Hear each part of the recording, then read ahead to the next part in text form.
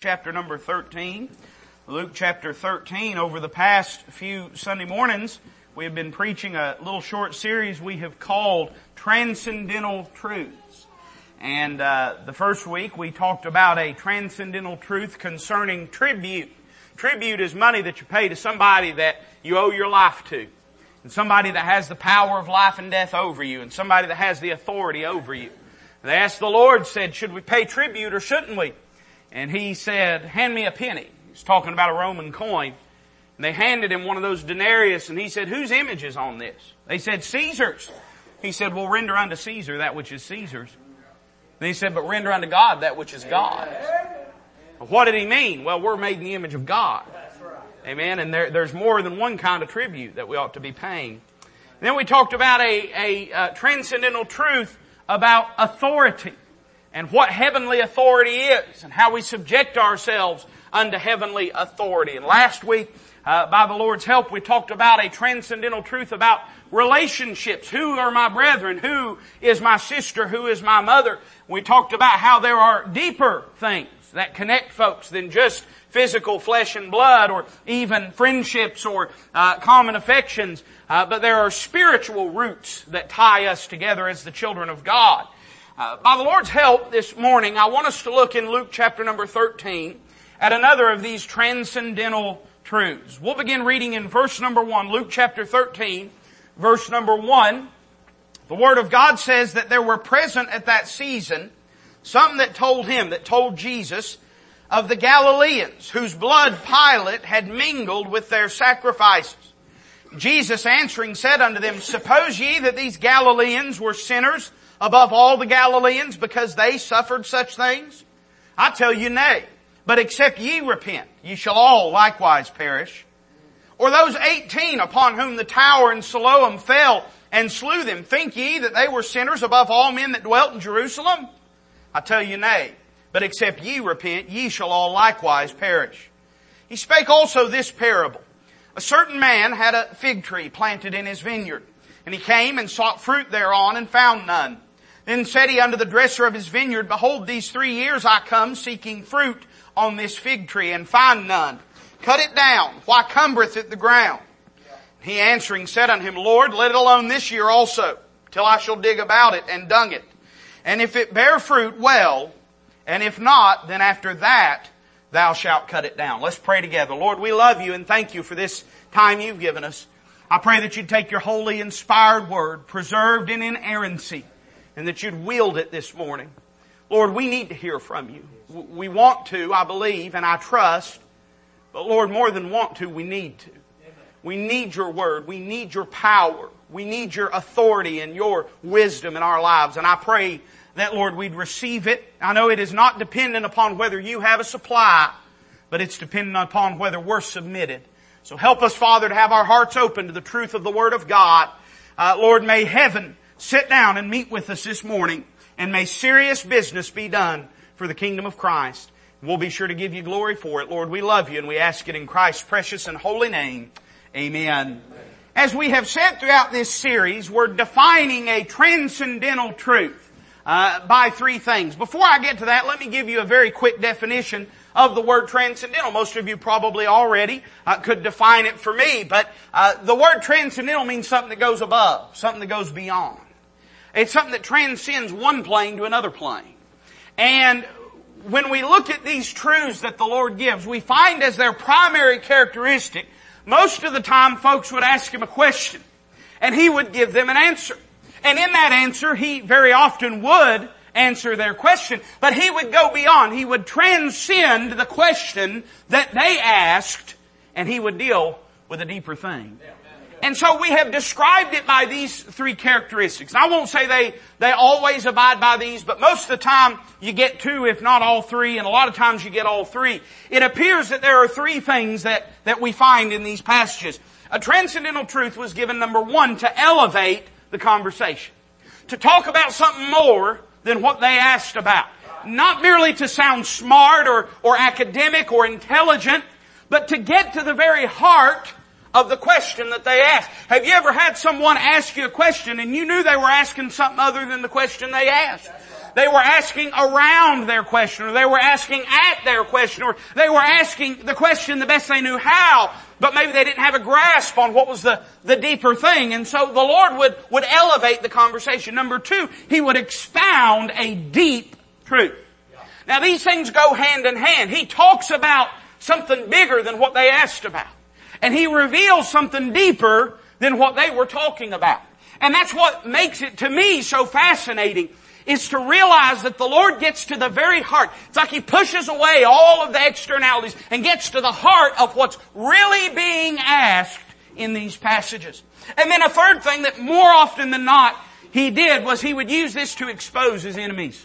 Very often the questions they were asking were wrong, not because they were unintelligent, not because they were uninformed, but because they were unsincere or insincere. It was because they really were trying to trip Him up, and that's why. And let me tell you something: as long as your questions are motivated by an agenda, you'll never get to the real truth of the matter. A lot of people that study the Bible to try to disprove the Bible, and they believe that they do that. Now, how is it that they could believe that they could find errors in the Bible, and yet God's people have been combing through it far more diligently than any scholar ever could for their entirety of their lives and find no errors? Well, the reason is because the Bible is a book of faith, and if you want to conform God to your sense of logic, sooner or later He's going to disagree with your system of logic. That doesn't mean He's wrong. It doesn't mean that there's an error. It doesn't mean it's illogical, but it means that there's a higher logic, a heavenly logic, a heavenly truth. And so He would often expose His enemies. And He's done this in all of the passages that we've looked to heretofore. And we find it to be the same in the passage here before us this morning. The Bible says in verse 1, there were present at that season some that told Him of the Galileans whose blood Pilate had mingled with their sacrifices. Now nowhere do they suggest, or at least it's not revealed in the text to us, nowhere do they suggest that this was an indictment upon these people. But it's apparent by the Lord's answer that that's what they believed. They believed that this was an indictment on these individuals. There are two events that are brought up in this passage. The first is brought up by the people, and the second is brought up by the Lord. The first was an instance where a group of rebels, a group of insurrectionists, led by a fellow named Judas, that's described in the book of Acts, not Judas the disciple, but another individual. And this man had stirred up these people to rebel against the Roman government. In fact, probably it was that very instance that had prompted the question that they asked the Lord concerning tribute. Because this Judas fella had told his followers that they were not to pay tribute to the Roman government. And you say, well, preacher, what happened to him? Well, just imagine what happened to him. We're coming up on April 15th. You just try her out. Amen? And you'll find out what'll happen. A lot of things government don't take serious, but they take tax money serious. Amen? And the Romans were no different. And so Pilate fell upon these people as they were in the temple in Jerusalem. They were giving sacrifices. And Pilate's soldiers fell upon them and slew them and mingled their blood with those sacrifices that they were giving. And so this was a loaded inquiry. They were essentially saying, what do you think about them people? Lord, were they righteous and martyrs, or were they rebels and they were in justice killed and destroyed and laid low?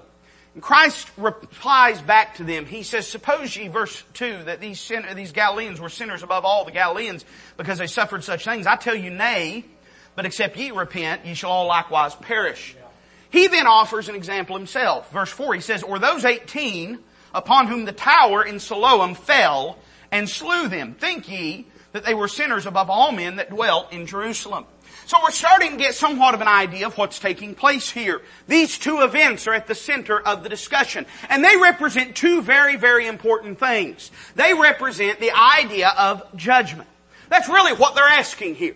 These events that happened to them, were those tragedies or was that judgment? And Christ will go on, I believe, to endorse the idea that they were judgment. But these two things represent two different kinds of judgment that you can see happen in people's lives. The first is judgment by human intervention. Pilate slew those individuals. Now, we do know, of course, the Bible tells us in the book of Romans that the officials that are placed over us are the ministers of God. They do not bear the sword in vain. And certainly the Jewish people would have had somewhat of a concept of that. And that's really why they asked it. Was God using Pilate as an instrument of judgment in these people's lives? Christ, in the example he gives, is a little different, and fascinatingly so, because he describes an event that could not be by human hands. He describes this tower in Siloam falling because of a lack of architectural integrity upon these 18 people. So in his example, he speaks of divine intervention. Now let me go ahead and say, before I even get into the preaching of it this morning, there is a greater context here. The Lord Jesus is talking to these Jews, and these events that had taken place, they foreshadowed a coming judgment that would come upon the nation of Israel. In 70 AD, the Roman general Titus, he would one day be the emperor. At that time, he was just the general over the Roman army. He marched his troops into Jerusalem. They sacked the city. They burnt the temple down. And these events that he's speaking about foreshadow those things. The first event foreshadows the scene of coming judgment. Pilate, he mingled their blood with sacrifices. They were in the temple when that took place. You remember the Lord Jesus walked in amongst the temple and looked at his disciples and he said, "There shall not be one stone of this building that shall not be cast down and thrown down." He was predicting and prophesying, foreshadowing the destruction of the temple. At this time it would have been unthinkable. But he is reminding them there's coming a day when even the temple will be overthrown. And then I think that second event reminds us, it foreshadows the source of coming judgment. Couldn't nobody have pushed that tower over but God. And so it was a picture of divine judgment. And of course, the destruction of the temple in Jerusalem was divinely appointed. It was divinely ordained. That was the judgment of God. That's the very reason he tells the parable. And he says, "Ye shall all likewise perish." You think this has come upon them because they're great sinners. But there's coming a day the whole nation's going to be overthrown this way for rejecting their Messiah if you don't repent and receive me. You might say, "Well, preacher, what does all that have to do with anything?" I want to get to the heart of what they were really saying here. Push aside all of the context and don't disregard it, but for a moment set it to the side, all the context about the Romans and about the temple and about Israel and about 70 AD and the coming judgment, and get to the heart of what they were really saying. When they brought these people up, they were implying that these tragedies that had happened in their life were the judgment of God. And they were saying that this tragedy in their lives was an indicator of about three things. One, they were implying that these calamities were indicators of the presence of sin. The Lord Jesus gets to the heart of this. He said, "Do you think these men were sinners above all in Jerusalem?" He knew their hearts. He knew what they were thinking. They were thinking these men are sinners. That's why it happened to them. Let me tell you something. I'm ashamed to say it, but it's crossed my mind before when I've seen the judgment of God in people's lives. And it's probably crossed your mind before, if you were to be honest with yourself. You see calamities happen. You may not say it in an unkind way, but you probably thought, "Well, I wonder what they did. I wonder what they did." They might look at the way you look and say, "I wonder what he did." Amen? That's what they do to me. They thought it was an indicator of the presence of sin. They said, "Man, these people must be sinners." Let me say number two, I think they saw it as an indicator of the proportion of sin. Christ, He speaks their very heart. He says, "Suppose ye," verse number 2, He says, "Suppose ye that these were sinners above all Galileans because they suffered such things." Verse 4, He says, "Think ye that they were sinners above all men that dwell in Jerusalem?" In other words, He's saying, you've seen the judgment of God in their life. You think that means they must be sinners, and you think that must mean that they are severe sinners. They must be really, really bad. Because of a third thing they thought it indicated. Listen carefully now. We'll preach here in a second. They thought it was an indicator of the presence of sin in the lives of others. They thought it was an indicator of the proportion of sin in the lives of others. And here's the other side of the coin. Because they thought it was an indication of their purity from sin. Here Christ gets really to the heart of it. He said, the reason you think that about them is because you believe yourself to be innocent from sin. You see, if they're sitting there saying, "Well, this judgment has happened to these people because they are such grave, dark sinners, because they're wicked, wicked men," the other side of that coin is, I must be okay. Because I ain't never had a tower fall on me. I must be okay because I have never experienced this thing. The Lord Jesus replies very simply, "I tell you nay, but except ye repent, you shall all likewise perish." What is He telling us? If the Lord will help us, I want to take a few moments and talk to you about a transcendental truth about judgment. The judgment of God. I believe the judgment of God is a real thing. I believe God judges people. Of course, and we talked about it in Sunday school, incidentally this morning, or maybe providentially, we talked about the judgment of God. We talked about the judgment seat of Christ that the saved will partake in. And we talked about the judgment of the great white throne judgment at the end of the millennial kingdom that the unsaved, that the lost will partake in. We even talked about the judgment of nations in Matthew 25 that's described when Christ separates the sheep nations and the goat nations. I believe the judgment of God is a real thing. But not merely judgment in the sense of an event, broad, encompassing many people, but I think even God judges people in their own lives. I would not dare intrude in upon such a holy topic as to speculate. But I will merely say there's been people in my life, and there's probably been people in your life, that you've seen things happen to them, and if you were to be honest, you believe that was the judgment of God. I certainly believe God chastens His children. I certainly believe God judges the unrighteous. I certainly believe God is actively involved in the lives of His creation. And I believe there are times when God must exert His holy nature through means of wrath. And that is really what they were asking about. What is the judgment of God a commentary upon? It's interesting because Christ never once denies that this was the judgment of God. He never says these men were not sinners. He just says, if you think they were worse sinners than you, you've got another thing coming. That's right. He never absolves them or acquits them. He never says they're okay or they're all right. He never says you've got it misunderstood. This wasn't the judgment of God. No, he owns the fact that this was the judgment of God. But he says the problem is your commentary or your idea of the judgment of God, what you're drawing and learning from it, is the wrong thing. And so he reveals to them how the child of God is to view the judgment of God in the lives of another person. And I've got 3 things I want to say about it this morning. Let me say number 1, he reveals that God's judgment is a witness. God's judgment is a witness. So what do you mean by that, preacher? Well, a witness is somebody that bears testimony to a truth. That's why you call them to a trial, is so they'll tell you what they saw or what they heard or what they know. Their purpose is to be there to bear testimony or to bear witness of a certain truth. And Christ reveals that indeed the judgment of God does reveal some things, but they've got misunderstood what exactly it reveals.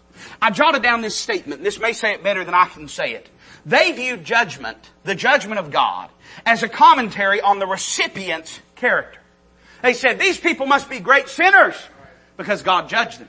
Let me say this, indeed, sometimes it is.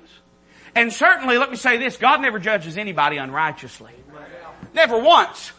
Shall the judge of all the earth, Abraham said, shall he not do right? God has never misjudged anyone. I've misjudged people all the time. I was telling a preacher friend of mine yesterday, we was talking, I can't remember what we was talking about, but I made the statement to him, or maybe it was Friday night, I said, a lot of times if I meet somebody and like them right away, I can be wrong about that. I've liked lots of people and wound up being wrong. You know what I mean? You ever been there? But I said most of the time if I meet someone and dislike them right away, I'm usually pretty right about that. Maybe that's confirmation bias on my part. But the fact of the matter is sometimes we misjudge people. We misassess a situation. But Christ never does. God never does. He always judges correctly and rightly. And so it is not completely inappropriate to view the judgment of God as a commentary on someone's character. Certainly, there are times God must judge people. But can I just point you to a little Old Testament book you may have heard of called the book of Job? You know why his friends got it wrong? For the same reason these people got it wrong. They viewed judgment, calamity, tragedy as a commentary on Job's character.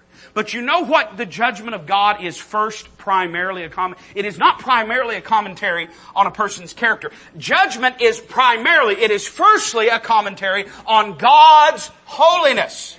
And secondly on man's wickedness.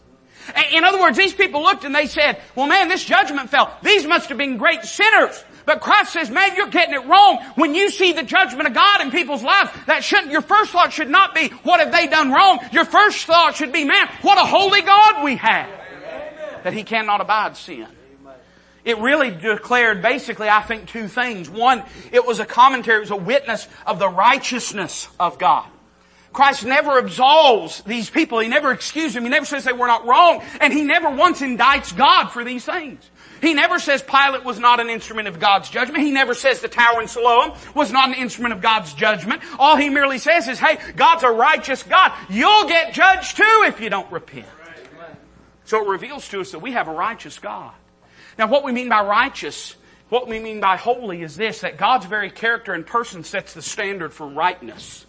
For righthood. That's what righteousness is. Righteousness is the active behavior correlating to and harmonizing with rightness. It's a person doing what is right as opposed to what is wrong. Now here's the question. Who sets that standard? God sets that standard. You remember what Peter said? He said, be ye holy. Quote in the Old Testament concerning God. Be ye holy, for I am holy, saith the Lord. In other words, we look at who God is and what God is, and that tells us what right is. That tells us what holy is. And the righteousness of God demands a conformity to that standard. Demands a conformity to that rightness. Listen to what the Bible says in the book of Habakkuk. Old Testament book of Habakkuk, chapter 1, verse 12. Habakkuk says, art thou not from everlasting, O Lord my God, mine holy one? He says, Lord, thou hast ordained them, talking about the ungodly, for judgment. And Almighty God, thou hast established them for correction. Listen to what he says. Thou art of purer eyes than to behold evil, and canst not look on iniquity. Amen. Now you might say, well preacher, if God's so holy that when He sees sin, when He sees unrighteousness, He just has to annihilate it, He just has to destroy it, He just has to lay it low, then how could He ever deal with us? That's what Calvary's for. You see, on Calvary, the Bible tells us that the sun went dark. God turned His back on His only begotten Son. In judgment, in righteousness, God poured out His wrath upon Jesus Christ. And that eternal question that Christ asked upon the cross, my God, why hast thou forsaken me? The answer is very simply, He forsook Christ so He would not have to forsake you and I. There had to be a punishment. There had to be a payment for that sin because God is a righteous God. He is holy. And He cannot behold, and He cannot excuse, and He cannot condone sin. So when we see the judgment of God, our first thing what a sinner they are, our first thing ought to be, man, we got a righteous God. I'm reminded that God is a holy God, and He holds His people to a standard, and He holds them to account, and I better look at my life and consider the way that I'm living.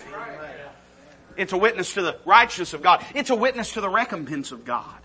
Not only that God has a standard, but that He is willing to intervene and interfere and interject into human life in order to see that standard respected, in order to see that standard upheld.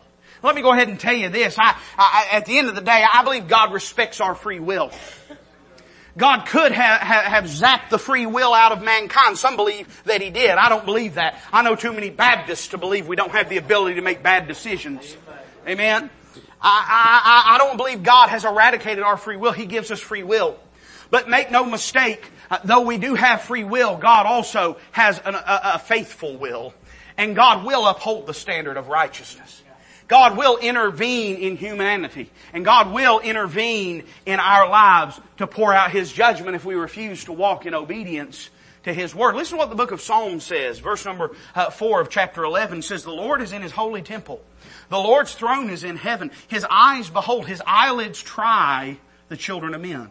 The Lord trieth the righteous, but the wicked and him that loveth violence His soul hateth.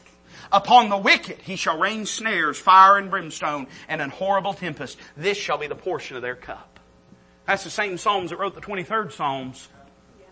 Am I right? Hey, that's the same, the Lord is my shepherd. You can't have one without the other. Hey, the shepherd, he's got the staff and he's got the crook both.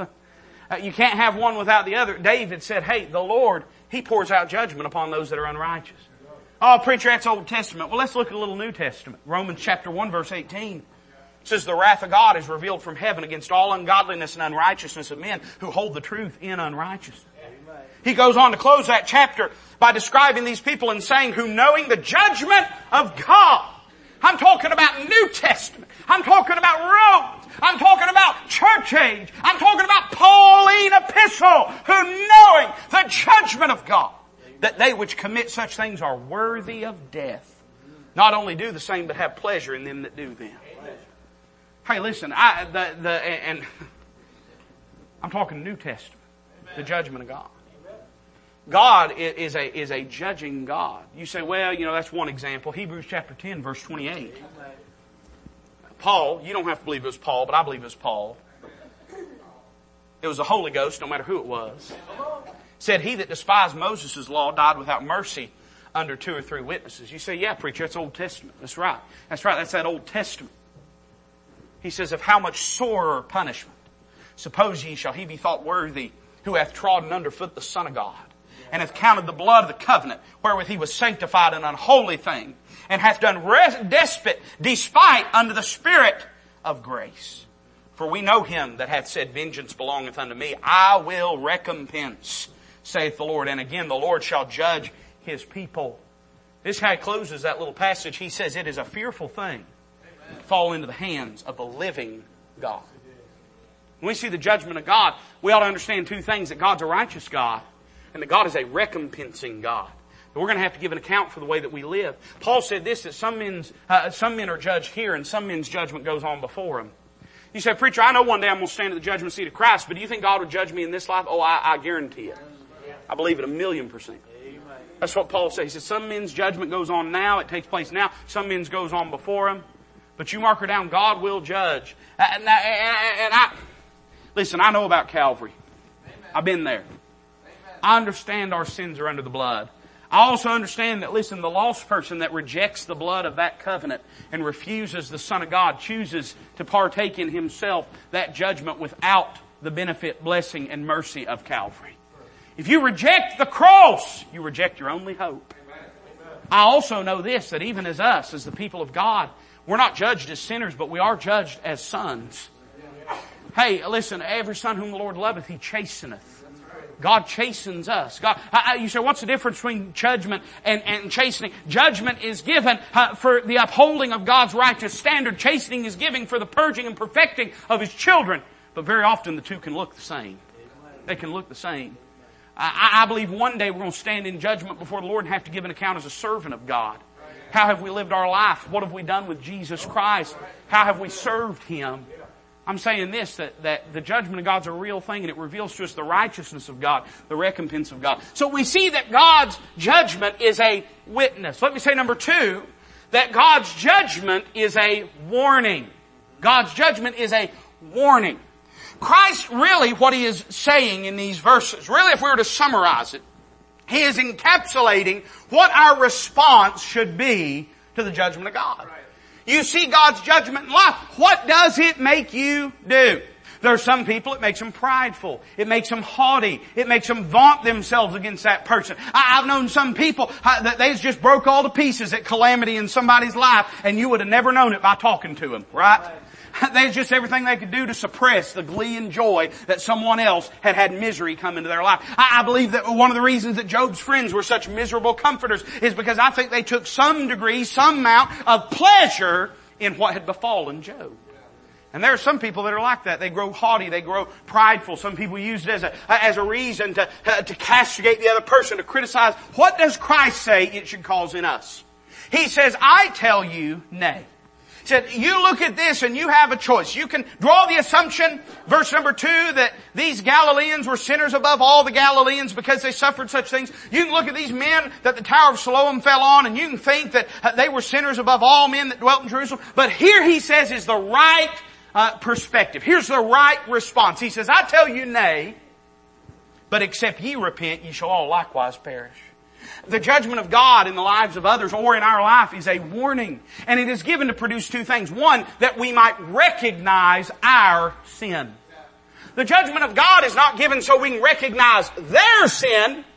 The judgment of God is given so we can recognize our sin. Not so that we'll look at them and say what sinners they were, but so that we'll look at ourselves and say, hey, is there some area of my life that's living in rebellion and insurrection against the authority of God? The Bible is replete, rich with passages that describe this attitude and spirit we should have. Can I give you one example? Isaiah chapter 6. You don't have to turn there. You can if you'd like. If you want to check up on me, but you don't have to. In Isaiah chapter 6, the first 5 chapters of the book of Isaiah is a bunch of woes. Woes. You say, what do you mean? Well, he's saying he's woeing everybody. He's woeing everybody. He's woeing the Israelites. He's woeing the people of Judah. He's woeing fat people and skinny people and ugly people and good-looking people and rich people and poor people. He's woeing everybody. Woe unto this person. Woe unto that person. Woe unto this person. Woe unto that person. The Bible says in chapter number 6 that he sees a vision. He gets caught up. He sees a vision in the heavens. He sees the righteousness of God. That's the purpose of God's judgment, is to be a witness to His righteousness. He sees the righteousness of God. He sees the cherubs, the angels flying around God's throne and crying, holy, holy, holy is the Lord God Almighty. He sees the righteous nature of God. And what does it cause him to do? Does he go back down thundering prophetic utterances? Does he go down and straighten out all those people and give them a couple dozen basket mores of woes? Isaiah chapter 6 verse 5, listen to what he says. He says, woe is me. Woe is me, for I am undone, because I am a man of unclean lips, and I dwell in the midst of a people of unclean lips, for mine eyes have seen the King, the Lord of hosts. In other words, when he saw the judgment of God in people's lives, he didn't say, boy, what sinners they are. He said, boy, I better look at me. Let me tell you something. Last time something bad happened to somebody and you believed it to be the judgment of God, what did it cause you to do? Did you go home and say, boy, I'm glad I ain't them? Did you go home and say, boy, what they do? Or did you go home and say, hey, Lord, search me and try me. See if there be any wicked or unclean way within me. To recognize our sin. Not only that, it's given so that we might repent of our sins. Not just so that we might say, well, boy, we're all sinners. That's just the way it goes. That's some people's attitude towards sin. You know, you'll ask me, do you believe you're a sinner? Well, yeah, we're all sinners. Yeah, and we're all destined to hell if we don't turn to Christ. Amen? That's not something to brush off. The Bible convicts you of being a sinner, and it does, by the way. John chapter number 3, Christ said this, hey, listen, God sent not His Son into the world to condemn the world, but that the world through Him might be saved. You said, boy, I love that. That's so sweet and so nice. He didn't come to condemn the world. Most people would love to stop their Bible right there and never go a word further. Boy, He's not here to condemn us. You know why? Because it says, he that believeth on Him is not condemned, but he that believeth not is condemned already. Christ did not come to condemn you. You know why? Because you're already condemned. That's what the law did. That's what the Old Testament did. That's what the righteousness of God did. He doesn't have to condemn you. You're condemned already. He didn't come to condemn the world, but that the world through Him might be saved. He that believeth on Him is not condemned, but he that believeth not is condemned already, because he hath not believed in the name of the only begotten Son of God. And this is the condemnation. You say, that's not fair. Well, this is the basis of it. That light is come into the world, and men love darkness rather than light, because their deeds were evil. Some people say, well, preacher, what if we didn't know any better? You can't say that. Christ has been. The Word of God is here. The witness of God is here. The truth of God is here. You can't say we didn't know any better. We do know better. So if we choose darkness, it's because we love darkness rather than light. Hey, listen, he was sent not to condemn the world. The world's condemned already. Once we see our sin, what should be the proper response? To repent of it. To turn from it. Repentance is a 180-degree turn. That's what it is. And people say, well, you know, repentance isn't cleaning out your life because that would be a work and this and that. I found this. Can I just be honest with you? I've never seen a new convert argue about such silly things. I've never had a new convert look at me and say, now, preacher, I want to repent in spirit, but I don't want to get rid of the wicked things in my life. Can I thread the needle that way? It takes a lot of years in a pew to start having dumb conversations like that. It does. I'm serious. I don't know what does it. I would say this, that repentance is an attitude of the heart, but a true attitude of the heart always manifests itself by actions. Amen. Same way about faith. Faith is not a work. Faith is an attitude of the heart, but guess what James said? Faith without works is dead. It will produce a work in our lives. Amen. So what is repentance? Repentance is recognizing you're a sinner and saying, woe is me. I'm undone. I'm a man of unclean lips. I'm on my way to hell because of my lost condition. And I do not want to go there. And so I'm willing to turn from my way of living and to turn to the Lord. Amen. If you're a child of God, repentance is saying, I've been going my own way in rebellion to my Lord that loved me and bought me. And I don't want to live that way. And I don't want to have the chastening of God in my life. So I'm going to quit going my way. And that includes the things I've been doing, but it also just includes the general spirit of disobedience I've been living in. I'm going to quit going that way, and I'm going to submit myself to the Lord, And I'm going to go his direction, repentance. It's given that we might repent. People say repentance is an Old Testament passage. I don't believe that. I don't believe it's an Old Testament concept. It is in the Old Testament. But Paul said in Acts chapter number 17, it's about as New Testament as it gets, verse 29, and you say, well, repentance is a Jewish thing. Well, he said this to a bunch of Gentiles. He said in verse 29, for as much then as we are the offspring of God, we ought not to think that the Godhead is like unto silver or gold or stone graven by art and man's device. In the times of this ignorance God winked at. Now that doesn't mean God was okay with it. But that means God did not pour out immediate judgment upon people groups because of the ignorance they lived in. He instead sought to deal with them in mercy and extend loving kindness to them and provide light for them. But now He's saying light's been given. So there's nothing else we're waiting for. So if you reject the witness and light of God, there's nothing left. That's what Paul says in the book of Hebrews. He says, if we reject Christ, there's left no more sacrifice for sin. There's nowhere else to go. There's nowhere to hide. You either accept Christ or you reject Christ. If you die having rejected Christ, there's no purgatory to pray you out of. There's no interdimensional place to be in to rescue you out of. You either choose Christ or you reject Christ. You either go to heaven or you go to hell. No choice except those two. He says, listen, the times this ignorance God winked at, but now commandeth all men everywhere to repent, because He hath appointed a day in the which He will judge the world in righteousness by that man whom He hath ordained, whereof He hath given assurance unto all men, in that He hath raised Him from the dead. Paul says there's coming a day we're going to give an account. And because of that, when you see that God is a righteous God, a recompensing God, when you see that you're a sinner, you better repent of that sin, because sooner or later you're going to have to stand and give an account for what you've done with Christ and for what you've done with your life. So God's judgment is a witness. God's judgment is a warning. But then finally, and I'm done this morning, let me say that God's judgment is a wooing. A wooing. You say, what do you mean, preacher? Well, some of y'all, whenever you was trying to woo your wife, you took care of yourself better, and you combed your hair better, and you put a little smell in your hair, and you did that because you were trying to get her attention. And now we're all married and fat and bald, and there ain't nothing they can do about it. Amen? Sorry, honey. She would have never said till death do us part if she knew you were going to look like death warmed over within the next 5 years. She might have thought that a little more carefully. But wooing is to try to draw somebody to yourself. And let me say that, in a sense, God will ultimately one day pour out judgment upon the ungodly with no end other than destruction. But look at the parable Christ tells in these next few verses. He says, a certain man, verse 6, had a fig tree planted in his vineyard. Now, if you're a student of the book of Isaiah, you know in Isaiah chapter 5, this vineyard, he specifically is talking about Israel as a nation. But there's an application really in all of our lives, because the heart of what he's getting to is God's working with that vineyard. He says he had a vineyard, and he came and sought fruit thereon and found none.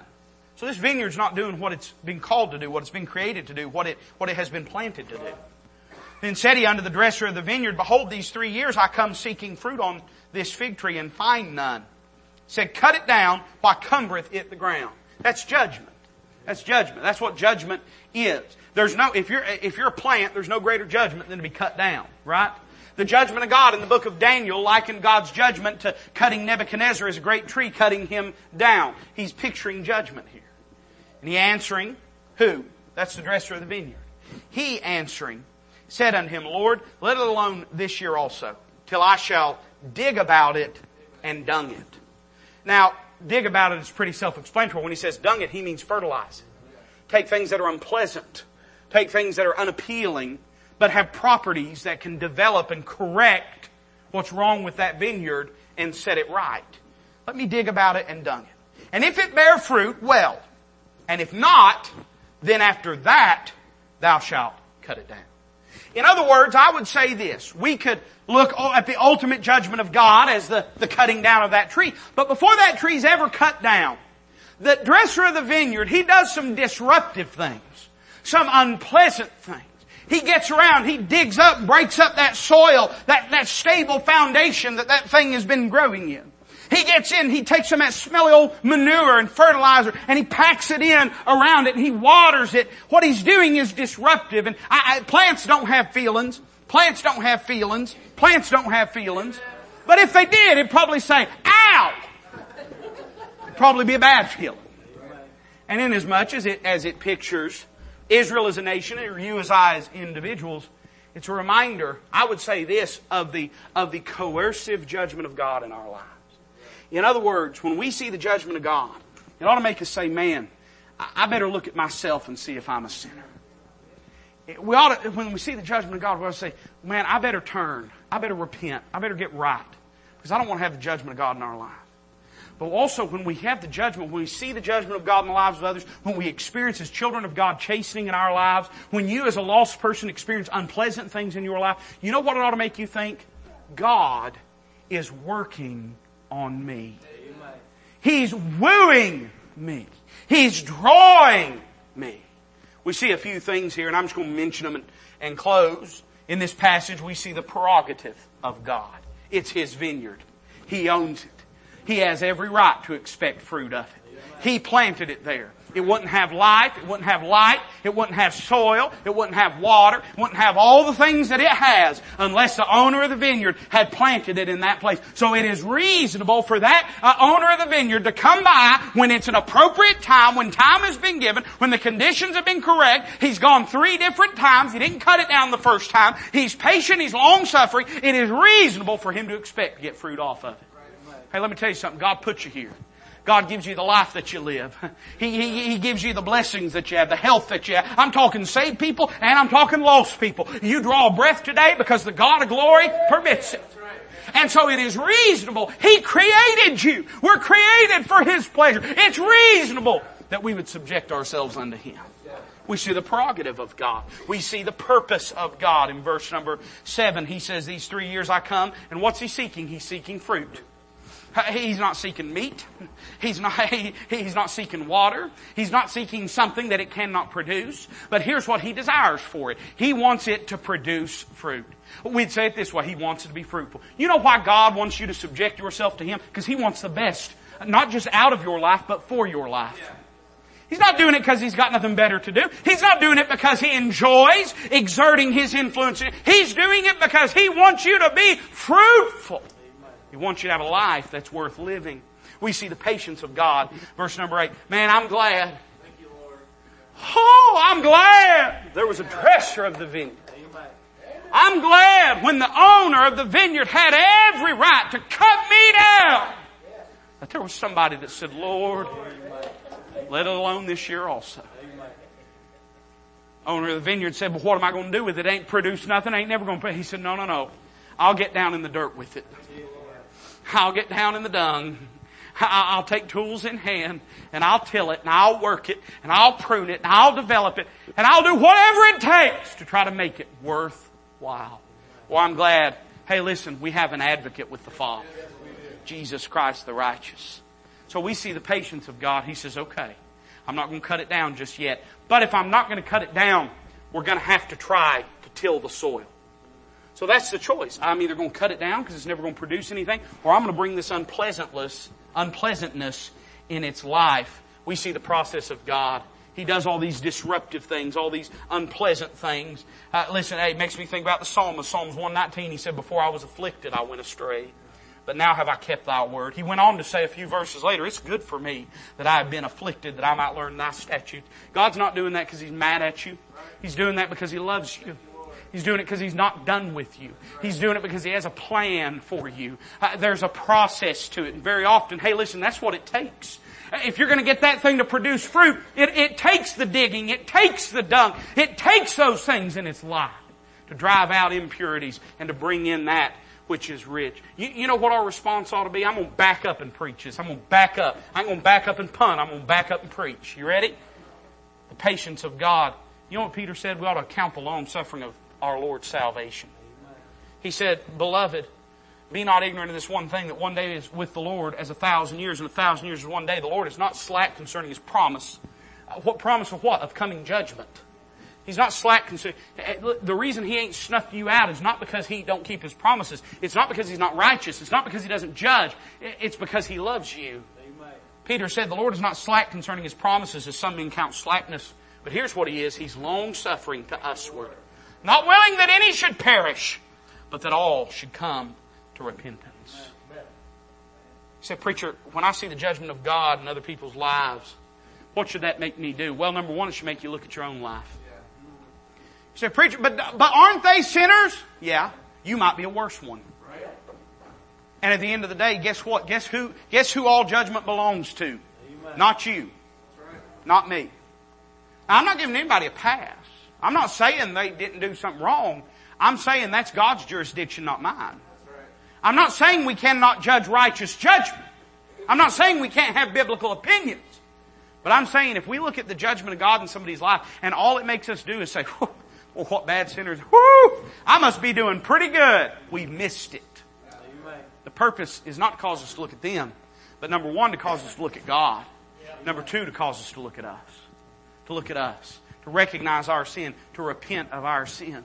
Preacher, I don't like this. I don't like what I'm going through. I don't like these things in I don't like the digging. I don't like the dung. Yeah, but here's what He's trying to do. He's trying to make you fruitful. He's trying to bring something good out of your life. Preacher, what should I do? Well, the first step is look at yourself. If you're here today and lost and undone, God don't hate you. God loves you. God wants to save you. God wants to change you. And when everything I preach today, if you understood what I'm saying, that shouldn't make you say, boy, what a hateful God He served. You know what it should make you say? Boy, that's a righteous God, but He must love me an awful lot. If He would put His Son through Calvary, if He'd put His Son on the cross, if His Son would bear the judgment so I don't have, He must love me an awful lot. And He does. If you're here saved today, and you'd say, preacher, I know that I'm saved. I know I'm a child of God. Man, my life's just been upside down, sideways. It's been spinning. It's like a carnival ride I can't get off of. I don't know what to do. Preacher, what should that make me do? Well, number one, it should make you examine your life. It should make you examine your life. It should make you say, well, is there anything in my life God may be trying to get rid of? Guess what? There might be. You say, well, preacher, I've looked at my life. I cannot find anything. Being honest before God, then take the road that Job took. And say, hey, listen, He knoweth the way that I take. And when He hath tried me, I shall come forth as gold. Though He slay me, yet will I trust in Him. Listen, I think there's a lot of us that think we're Jobs when we're not. Just being honest. We all think we're Jobs, right? I mean, that's the way it goes. Everybody, when they're little and watching Gunsmoke, they all think they're Matt Dillon. We're probably Festus. Some of y'all might be Doc. We all think we're Job. But you know, there's probably a great many of us that if we were to be honest, take real inventory of our life, we're not. We're not righteous every day. We're not living the way Job did. And it could be God's trying to get something out of our life, perfect our life, purge our life. But what it ought to make us do is look at ourselves. Look at God and say, Lord, I'll submit myself to You. Lord, whatever it is in my life, I'm Yours. I'm Your vineyard. You planted me here. And I ought to be bearing You fruit. And I'll do whatever You need me to do to make my life count for You.